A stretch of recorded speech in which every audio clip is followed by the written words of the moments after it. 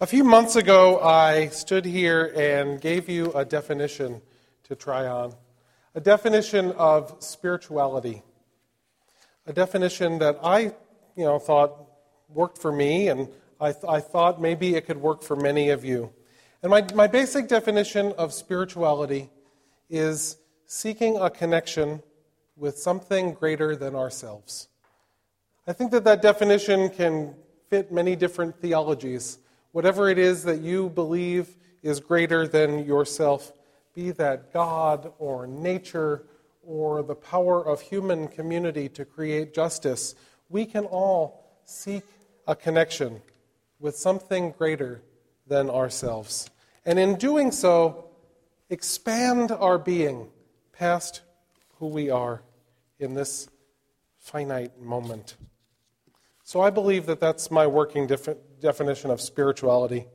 And to add to that, I think that religion, which has got something of a bad rap over the years, is really about people coming together for the purpose of fostering spirituality. It's how people foster and express that spirituality in community with one another, bound to one another, committed to one another. It's how people pursue spiritual ends together. And in response to that sermon, I had a number of wonderful conversations with people in the congregation, but one of them in particular stands out because someone came to me and we had a wonderful conversation about the temptation that there is to think of spirituality as an inherently good thing. To think of this notion of spirituality, of pursuing spirituality as an inherently good thing. But as we know, religion, which I'm just defining as people coming together to pursue and foster spirituality, religion can easily be used for bad purposes. Much evil in our world has been done in the name of religion. War and oppressions of all sort have been done in the name of religion.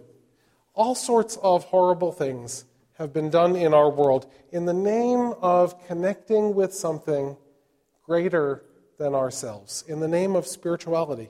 So we can't then think of spirituality in and of itself as an inherently good thing, and it's unfortunate that we can't do that. It really is unfortunate that we can't do that. But because we can't, we then need a way to judge. We need a way to separate the good from the bad, the constructive forms of spirituality from the destructive forms of spirituality, the forms that will enhance human goodness and well-being, and the forms that will add to badness and separation and evil in our world. In this community, in this Unitarian Universalist community, as in other Unitarian Universalist communities, we have no dogma. We don't have a list of things that you have to believe to be a member here. We are free to explore spiritual teachings that are meaningful to us. But we covenant to affirm and promote not only freedom, but responsibility in our spiritual journeys. And that responsibility is what I'm going to be talking about mostly today. That responsibility asks us to pursue spiritual ends within the bounds of community, within the bounds of relationship. And so we have a responsibility to choose our spiritual paths wisely. I believe, though it doesn't say it in our principles, that Unitarian Universalists covenant to be skeptical and questioning, even as we are open-minded and searching. It's one of the things that we do best. We ask questions about everything that we encounter. Mariah Mitchell and Sophia Foz, the women I talked with our children about, knew that they needed to ask questions about our world. And it's what drew both of those women to the Unitarian and later Unitarian Universalist faith tradition. The ability of our religion to stand up to asking hard questions about spirituality.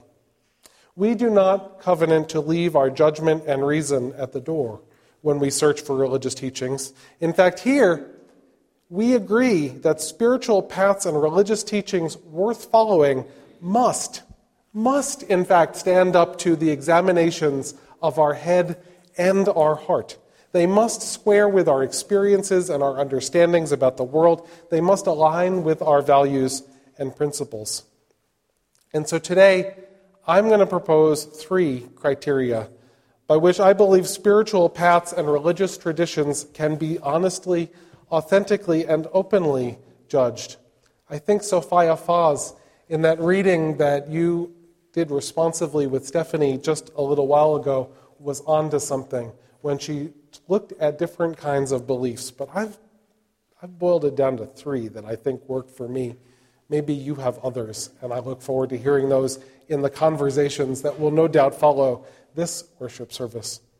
The 3 that I propose today are these. First, does this spiritual path, does this religious teaching lead me to connection with others? Second, does this spiritual path and religious tradition treat all people equally?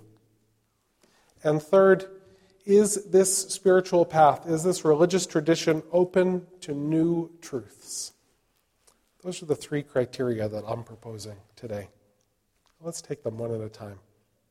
First, does this spiritual path lead me to connection with others? This one is very firmly grounded in my own theology, a theology that you might share in part or in full, or you might differ with.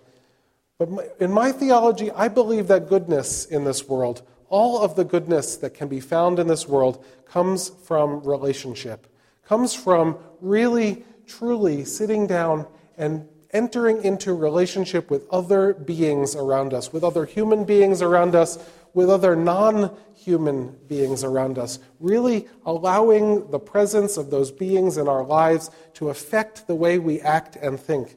Real relationship, mutual relationship. And I believe that relationship leads to goodness in the world. And that evil comes when relationships are broken, when we see other people as our enemy, as different, as opposite us, as not worthy of sitting down with. That's when evil happens in our world. That connection, the connection that's found in relationship, leads us ideally to compassion. And here I refer specifically to the work of religious scholar Karen Armstrong, who we've already quoted twice in our worship service today. Karen Armstrong believes that at the core of every great religious tradition in our world, every one of them, there is compassion at the core. And that many spiritual pathways, many religious dogmas have strayed from that core, some of them dangerously far from the core of compassion. But she believes that if you look truly at the teachings on which every religious tradition is founded, you will find compassion at the core. And she calls religious traditions to go back to those teachings, to abandon the layers of dogma that have separated them from compassion. A number of years ago, she helped create something she calls the Charter for Compassion. I'll just read you the first paragraph of it. She writes, "The principle of compassion lies at the heart of all religious, ethical, and spiritual traditions, calling us always to treat all others as we wish to be treated ourselves. Compassion impels us to work tirelessly to alleviate the suffering of our fellow creatures, to dethrone ourselves from the center of our world and to put another there, to honor the inviolable sanctity of every single human being, treating everybody without exception with absolute justice, equity, and respect." I firmly believe that if a spiritual pathway, a religious tradition, a set of dogma or belief cannot square with that concept of compassion, with that concept of really meeting one another and engaging in relationships with whomever it is that we encounter, I truly believe it is not worth pursuing. And so I ask, does this spiritual path lead me to connect with others? There's more to connection than simply compassion as well. One concept that many of us are familiar with in religious teachings is the concept of hell and salvation. I believe that the concept of hell and salvation leads to breaks in relationships with others. It is actually a barrier to relationships, the way it is practiced in many religions around the world. Because I believe that the concept of hell and salvation, as many religions around the world understand it, convinces followers that their primary goal in meeting another is not to get to know them, is not to see the humanity in them or even the divinity in them. Their primary goal in meeting, in encountering another person, is to convince them to follow their religious pathway. Their primary goal is to convert them to their way of thinking. And I believe that concept, if I meet you, and before I get to know you, before I understand who you are, before I understand what makes you think I need to save you, there is a barrier to relationship that's formed right there. And I believe that religious traditions that insist on placing that barrier there have something wrong with them. There are also religious traditions that lead to barriers of understanding and insight, that lead to communities walling themselves off, literally or figuratively, from others, that lead to isolation and fear. They won't understand us. The world is out to get us. Those are religious traditions that are not leading us towards greater connection. And we are right to question them. Does this spiritual path lead me to connect with others? I think we need to ask. The second criterion I'm proposing today is, does this spiritual path treat all people equally? I believe that we can and should reject spiritual teachings and dogmas that separate people into categories of privileged and outcast, saved and damned, good and evil, or whatever separations that they use. All people must be treated equally in order for me to judge a spiritual path as worthy of following. Our Universalist ancestors understood this. In rejecting the notion of hell, they rejected the notion that the God that they worshipped treated people differently based on what they believed or who they were or how they were born or even what they did in this world. They believed in a God who was so loving, so full of compassion and love, that no matter what any human being did, God would still love them. And in believing in that God, they challenged themselves. They challenged themselves to act that way as well. They challenged themselves to reject divisions of race and creed, of color and religious background, of gender and sexual orientation.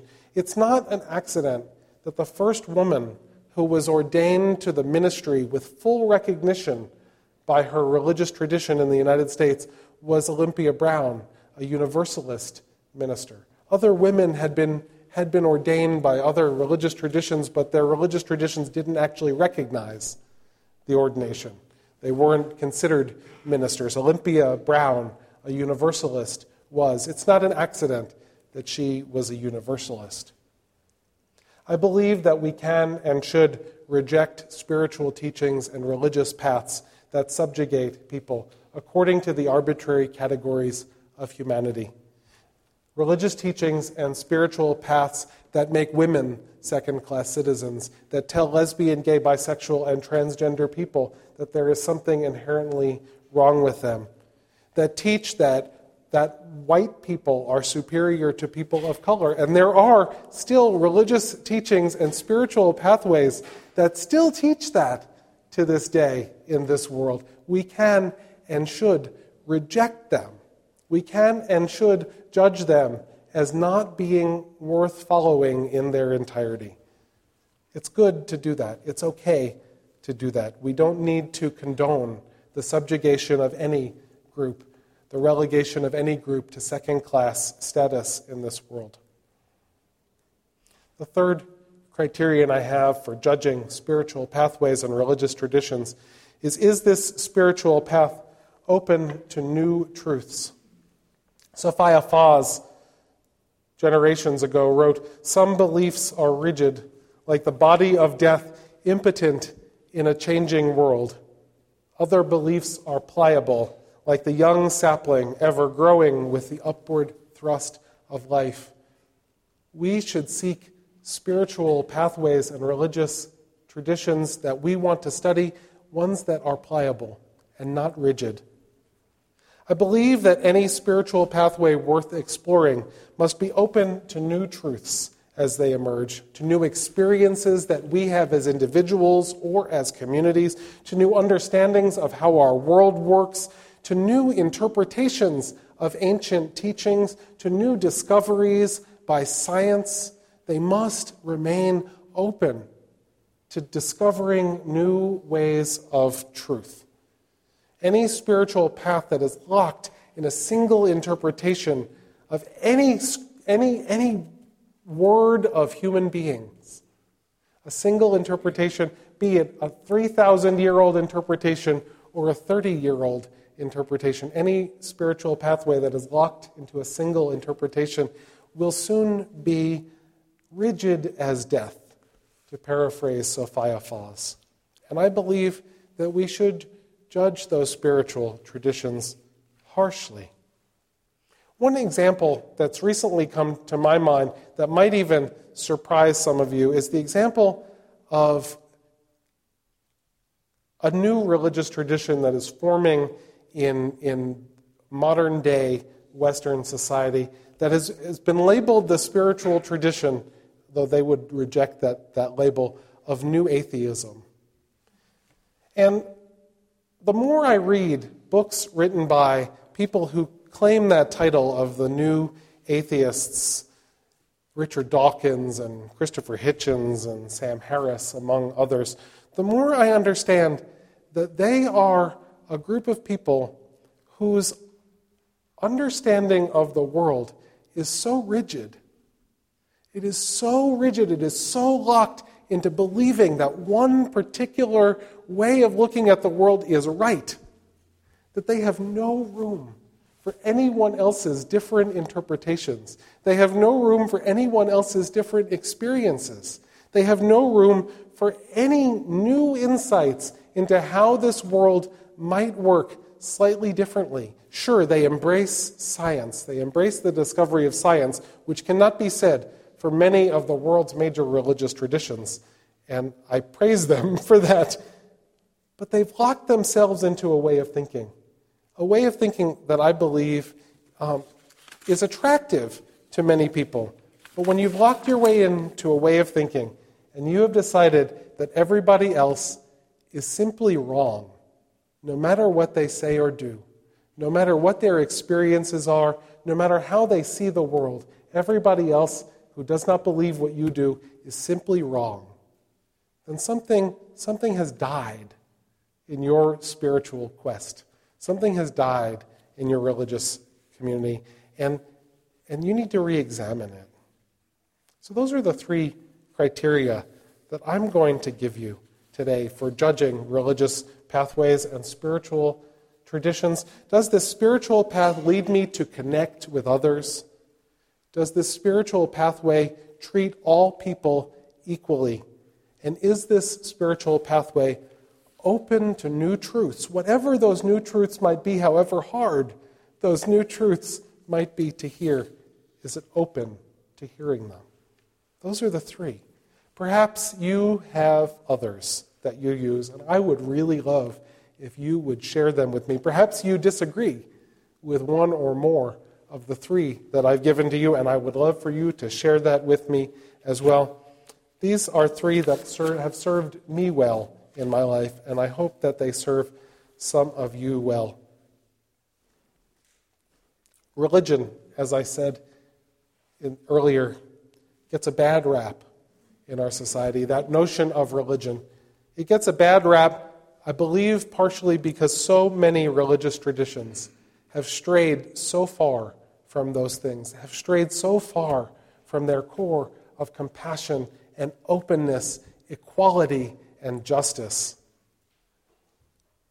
if those are the criteria we use to judge spiritual pathways, and religious community for us is about fostering those things, I think that we can rehabilitate that word just a little bit. I think the world will be a better place for it.